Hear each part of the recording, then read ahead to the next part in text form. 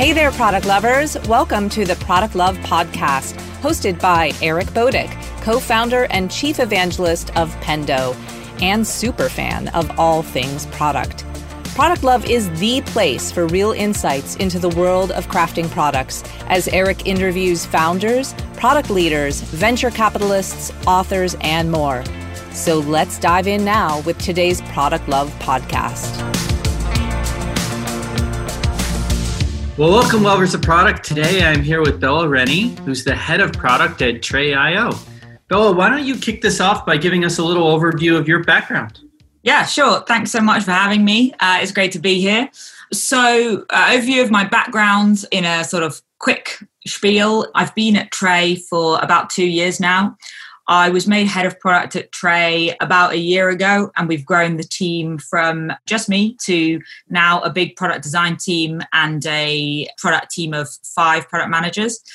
And before that, I was in kind of various product roles in the sort of tech startup world in London. Some of them were sort of more European startups.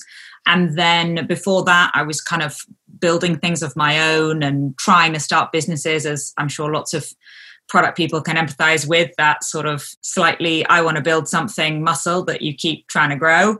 And then actually before that, interestingly, I taught in a sort of area of London that is high on the deprivation scale. And I did the British equivalent of Teach for America, which is actually called Teach First over here.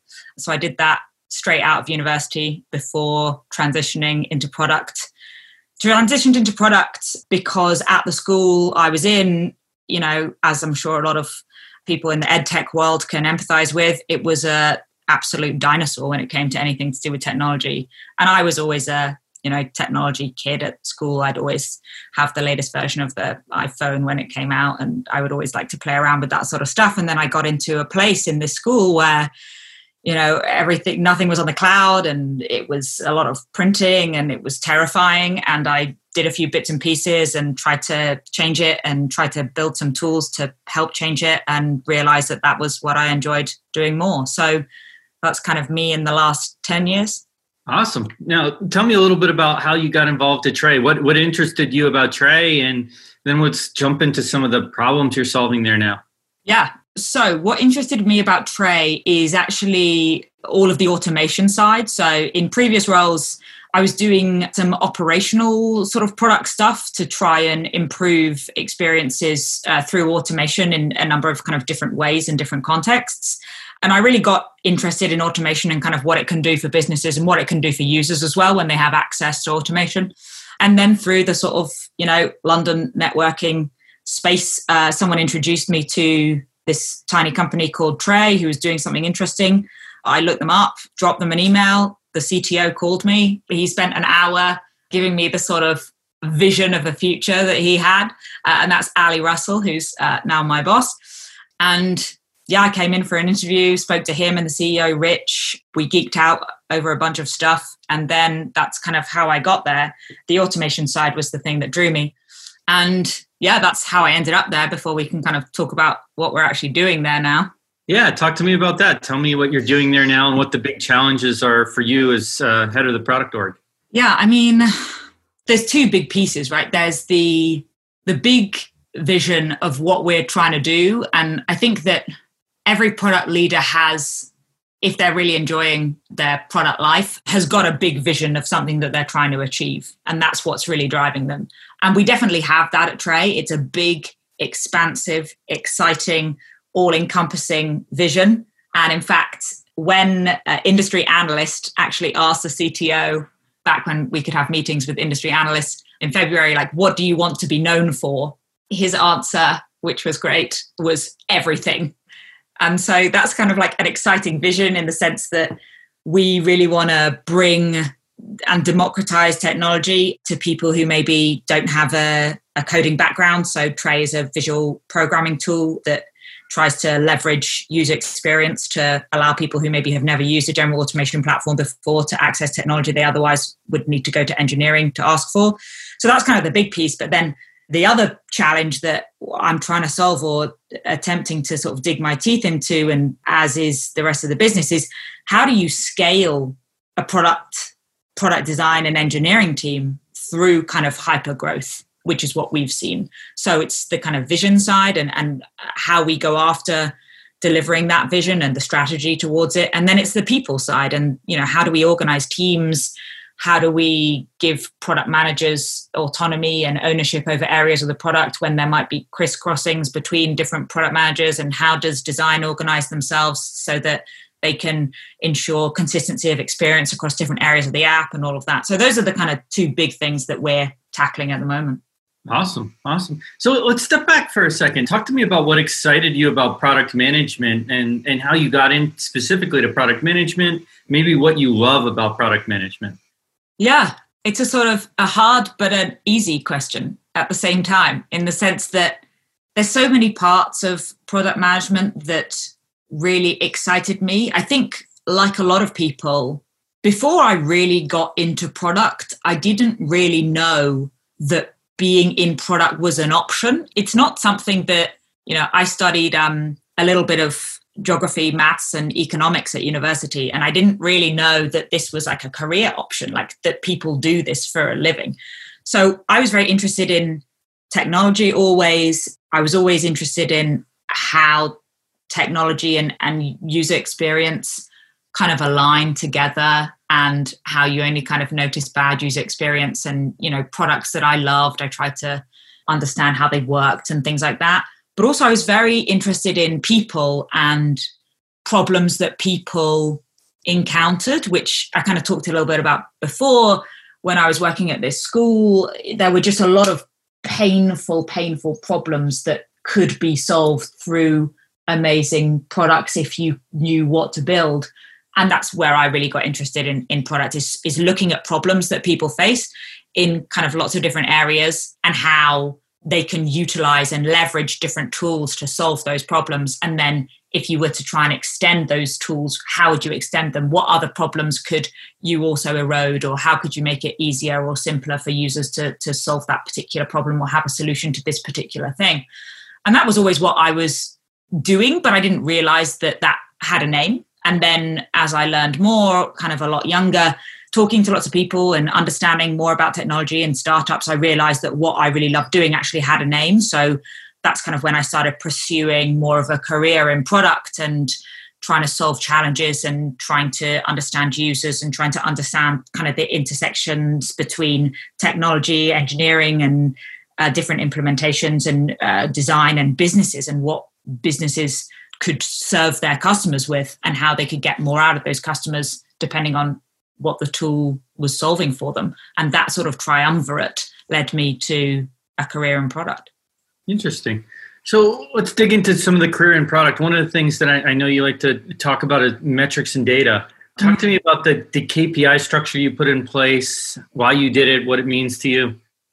Yeah, so I guess for me, that sort of product can sometimes feel to some people, I think from the outside, a little bit hazy. And for me, I really believe in being able to measure and trying to evaluate progress towards where you're going, right? So if you want to democratize technology, especially and bring automation to kind of the people, as it were, how do you evaluate your progress towards doing that?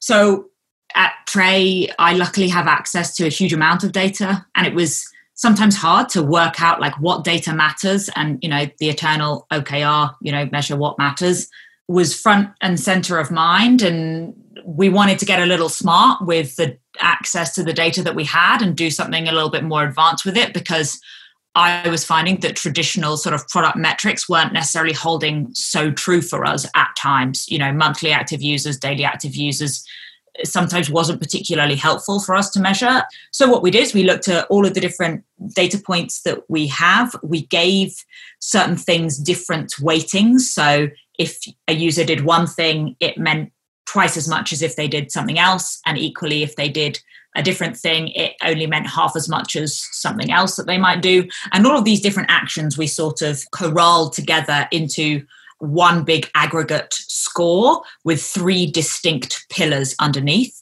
And that's our North Star metric now. So the distinct score for each user is what we term the user score. It's almost kind of like a user health score.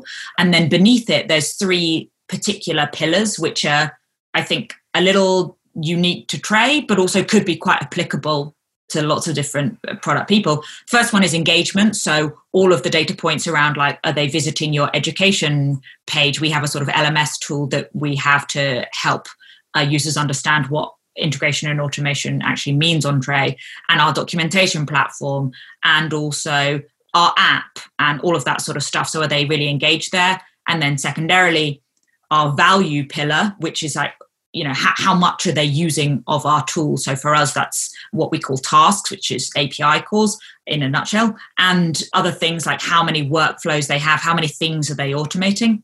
And then finally, and this is the quite Tray specific one, is capability. So it's like, how good is that user at building on Tray? So for us, it's like, how complex are the automations that this person builds? Are they just going to send a Slack message to a channel when someone emails them? Or are they going to do some pretty complex looping and branching with lots of different business logic? And are they able to build that out by themselves, or do they need help? And so there's a bunch of different data points that underpin those 3 pillars, and they all roll up into one North Star metric, which is that user score. And then from there, we're able to do things like, okay, if we've got this cohort of users that all have this particular range of user score, how might we move that up or down, depending on what the need is? And that's kind of how we structure it. So tell me how you got there. How did you get to structuring it that way? And do you have any advice for other product teams when they're figuring out their North Star metric? And I think those questions are probably going to be related, but I'll throw it out. Yeah. So, I mean, how did we get there is a great question. I mean, maybe I'm not describing it super succinctly, but I feel like I'm kind of simplifying it a little and not really talking about making it sound easy to do, and not really talking about the year of figuring out that went into it, right? So I did a presentation to a bunch of people in the product and engineering team when we kind of finalized this sort of framework that we built. And I had in it loads of pictures from like when I first joined the company, of like whiteboards of like drawings that me and the head of data analytics had done. We joined about the same time when we were both trying to figure out this problem. And, you know, these pictures are 2 years old, kind of saying like, oh, we looked at this and we had a sort of hockey stick graph that we were drawing to try and say, okay, we expect that the learning curve is going to be pretty steep and look something like this. So don't get me wrong, it took a long time. It took a long time to look at all of the data points that we had. It took a long time to understand which of those data points we thought mattered and indicated some sort of predictability of whether this was going to mean that the user would go on to be successful or not. And then we also looked at a lot of business metrics as well. So did our user score model actually correlate with things like customer success, expansion, churn, contraction of contracts? You know, did it correlate that users with a higher score went on to be really successful, not only as users, but also as customers and as customer accounts for the business? So that took a long time. It took about a year, and it was absolutely a team effort. It was me. It was another PM in my team who's really interested in data and brought to bear a lot of experience. She also has a PhD, which helped. And then also the head of data, who knew the sort of wranglings that we would need to do in terms of the weightings and things like that. So don't be fooled by how easy I've made it sound. It's hard. And then in terms of advice, I think it really is a focus on progress rather than perfection. For me, it was just, are we getting a little bit closer? Are we learning a little bit more than we did last month and the month before that? And in order to try and stay on track in the sort of creation of this North Star metric that took a lot of work, is we just had weekly meetings where we just kept ourselves kind of to account of, hey, we were going to dig into this last week. We said we were going to. Did anyone manage to? Yes, I did a little bit. And just the practical nature of like always keeping this front of mind, because we were always going to kind of report to each other as a team in a few days, was really useful, especially when people have got a lot on their plate and easily things kind of slip down the to-do list. And yeah, as I say, kind of progress over perfection. So, you know, starting small, like what are 3 things that matter for you as a product person? when you know that the user has been successful, what 3 things have they done? Have they, successfully purchased something? Have they searched for something and found the right result? Have they stayed longer on your site than, 2 minutes or 30 seconds or whatever it might be? And then thinking a bit broader and adding to that sort of cauldron of data points that matter to you, and then starting to say which ones matter most, medium and least, and then how can we weight those things? That's kind of how I'd advise anyone to start. Now, I'm curious. I mean, how many iterations of this did you go through, or did you even kind of track it that way? And are you still iterating on it? Because I assume that, like, looking at how people engage and the complexity of the integrations, you're probably still tweaking that, I would guess. Yeah, you guessed totally right. We are still tweaking it. In fact, I had a meeting yesterday where we talked about how it was quite clear that one of those pillars, the capability pillar that I talked about, just wasn't really doing the job. So quite specific to Trey, but if you are someone who's very technical and can use what we call the script connector, which is the ability to write code into a step in a workflow, you immediately get a higher point score than anyone else on that capability index. And actually it was hiding a lot of data that then meant that it was sort of distorting the metrics. So we're already saying, okay, this capability pillar and the data points that underpin it needs to be reworked. So it's never done. But I think that we're at a stage now where we can trust it to make decisions, which is where I kind of always wanted to get to. In terms of number of iterations, we had one iteration of this same thing that I kind of called the skateboard version, in a sort of constant pursuit of a sort of iterative mindset, right? Like, you don't build a car to start off with if you want to get from A to B. You can build a skateboard relatively easily with a plank of wood and 4 wheels, well, 8 actually. And that's kind of what we did first. And then we always knew it wasn't really fit for purpose and we were trying to iterate on it. We changed a few of the data points a little bit, but it took us a good year when we said, this really isn't working. We totally need to change it for us to kind of build this second iteration. Yeah, I imagine a skateboard with 4 wheels, it's kind of hard to turn. Yeah, true. But you could start it once. That. It'll get you from A to B. It depends. It depends how long A to B is. I guess just like 100 meters down the end of the road. That's not very far. So, as we're talking about metrics, one of the things I'm interested these days is retention. Talk to me about retention. Is it an important metric for product teams? Yeah, I mean, it's everything right now, right? Like it's your metric? Is it customer success's metric? Yeah, that's a good question. I mean, at the moment, and I guess hopefully going forward, it's very much, at Trey anyway, it's very much a whole company metric.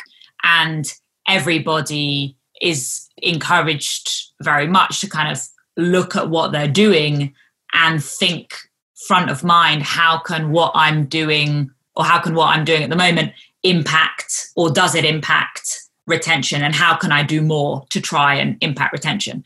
And I think that message is a pretty easy one to follow, right? In various kind of all hands and other meetings like that, if we're looking at, pretty basic bar graph that shows, us retaining customers, and then, the next day we're thinking about a issue that's happening in engineering that might be impacting customers or some customers in some small way. And maybe in a previous life, it wouldn't have had the same number of people in the room focusing on it, or maybe it would have had different types of people in the room focusing on it. Now it's just very clear. It's like, this is impacting customers. This is something that is impacting a significant number of customers. We need to fix it as fast as we possibly can. And that's a kind of an easy link right between the all hands message and the customer, the technical support team or the implementations team that might be having a half an hour stand up the next morning. In terms of product, it absolutely is for us a core metric. So obviously it's kind of a company goal. And then from a product OKR point of view, we've got specific aims around ensuring that we deliver functionality, or we have a strategy for functionality, and empowering our expansion teams so that customers can grow their accounts, can grow their usage on Trey, can encourage other people to join their Trey account. And we've seen, or we specifically did a sort of strategic pivot around sort of March time, where we took a look at some of the things that we were doing and we just evaluated them against who they were going to deliver value for. And if it was maybe an internal tooling project, or it was something that was maybe a little bit more for the longer term and customers wouldn't see value from that particular project in the next sort of 2 to 3 months, we put it on the back burner and we looked specifically about projects that were going to deliver value to our customers as fast as possible. And the value was going to encourage them to not only grow their usage, but also, well, not only to retain Tray within their customer account, but also to grow their usage and expand. So that's kind of how we approached it. And then we sort of, cascade down with, if we've got those kind of key objectives at the top product level, then each team beneath has specific metrics that they need to hit around how they can help deliver this project or expand their average number of users per organization or things like that. So what do you think has the biggest impact on retention? I mean, is it more of a product issue? Is it more of how you service a product? Is it more about getting value out of the product? How do you stack rank some of those things? Yeah, I mean, I think the biggest thing around retention is around the value. But I agree with the idea that it should be stack ranked as opposed to binary one or other. I think the top is value, because if your customers aren't getting value out of your product and they can rip it out easily and no one would notice, that's the key thing that you need to fix if you want to retain those customers. But I think the second thing, and a very close second, is how you service those customers, right? Around like being that consultative voice, not just in a sort of salesy way, but just in a, you want your customers to feel like they've got a best friend in their back pocket that they can rely on, who's got their back, who's going to help them with challenges and problems that they face as a business, and that they can call on you to help with that, and that you've got their best interests at heart. And what we've seen is when you have the two of those things together, it's a very powerful and potent mix when it comes to retention. They get a huge amount of value from your product and they rely on your team to help them survive as a business, especially through COVID. So for Tray, we automate things. So we've seen customers come to us and essentially just kind of wringing their hands, like, we've had to lay off a huge number of staff and it's been incredibly painful and we need to find a way to plug these gaps and we don't know how to do it. And we've seen our kind of customer success team react with a lot of empathy, react with a lot of kind of compassion and help with people who are really struggling in their business and say, hey, we'll take care of this. We're going to automate all of these problems away. We're going to help you build it out. We're going to create a strategy for you to rely on automation instead. And it's been really powerful to then kind of free up people within these businesses who might otherwise be struggling pretty hard to think a bit more strategically instead of focusing on kind of manual work that otherwise they'd need to do. And that is a kind of like weight off their shoulders, right? And they're relying on our customer success team to provide that for them. So I think it has to be both. Yeah, it's interesting too that when you talk about product, you're not talking about features, right? You're talking about the value you're delivering there, which is more than just like what your product's capable of, but it's also enabling your customers to get that value out. Yeah, absolutely. I think, you can ship as many features as you want, but if they're not enabling and empowering your customers to do something that without your product they couldn't do, it kind of doesn't really matter. Yeah, no, absolutely. I would agree with that. I think that's a good point for people to make, because a lot of people think about it as like, okay, well, our product is capable of doing X, but if your customer doesn't know how to use your product to do X, you've kind of missed the boat. Yeah, exactly. And I think for me, that's something that, took a bit of time not took a bit of time, but I realized, not to pat myself on the back, but I realized quite quickly that we needed to invest a little outside just our application, which I talked before a little bit about kind of our education strategy. And it led to us investing quite a lot in our documentation platform, and also something that we released this year called the Tray Academy, which is a platform that's a sort of learning and education tool that people can kind of do courses and it's a little bit like a sort of tray-specific version of sort of a Udemy course.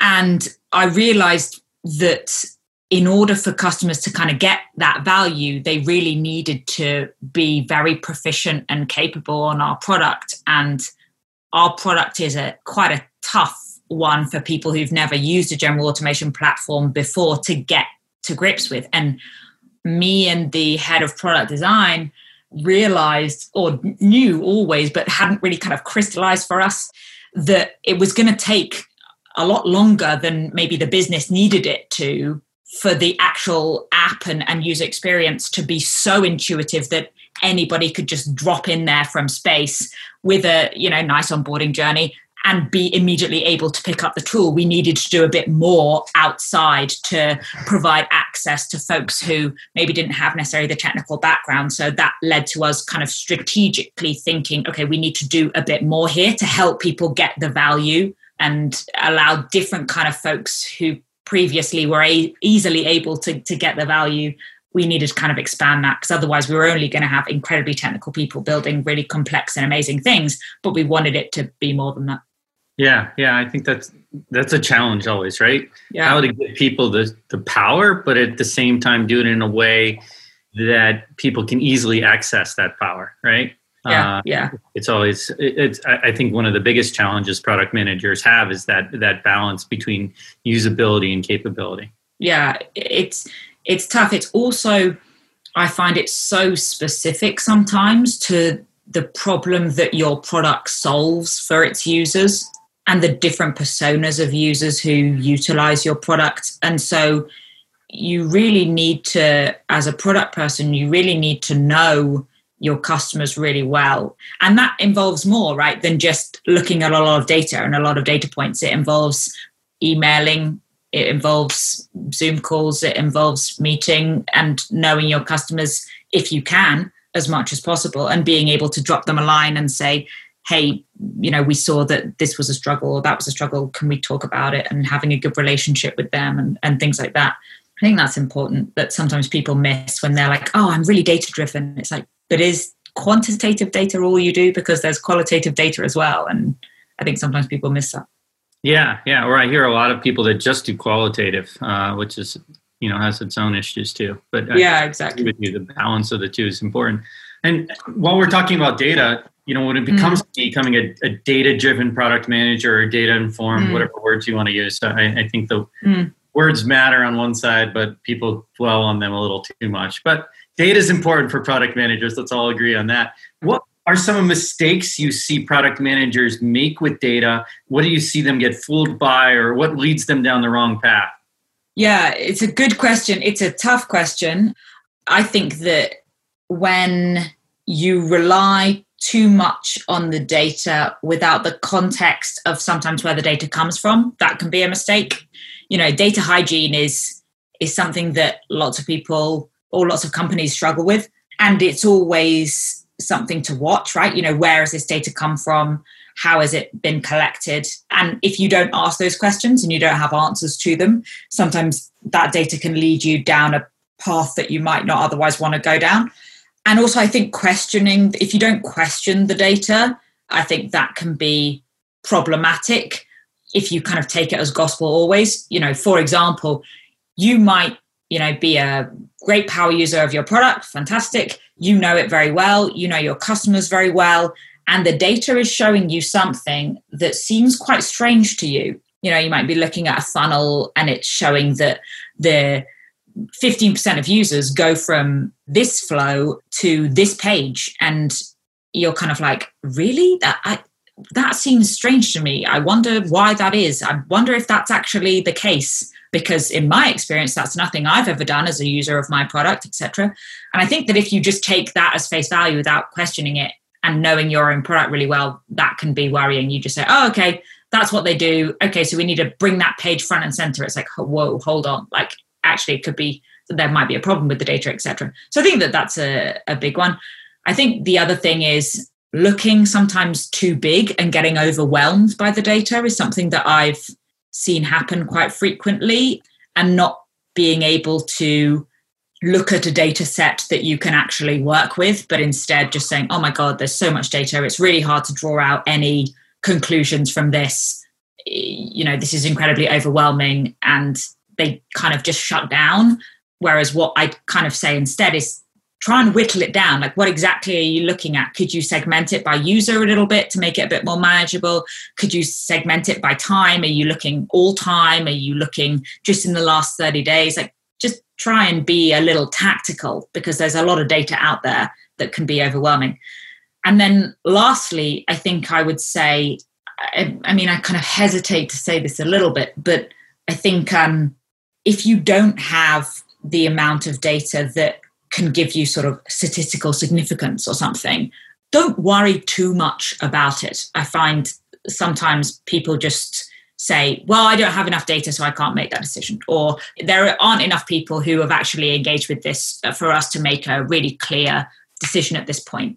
I think that you can then, in that scenario, use data to inform your decision making, and always know that, you're taking a little bit of a punt because you've only got, 500 people or something, and maybe it's not enough to show an actual trend or an actual relationship. But I think just using it to inform and sort of advise you is still okay to do. I think people who just refuse to use data unless they've got a really statistically significant relationship, I think is a mistake.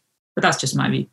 Yeah, no, I think we see that a lot. And it's particularly hard with startups or with customers, even larger startups that have enterprise customers, a smaller number of customers, looking at how much data they have, as opposed to, say, like a B2C company that might have a ton of data.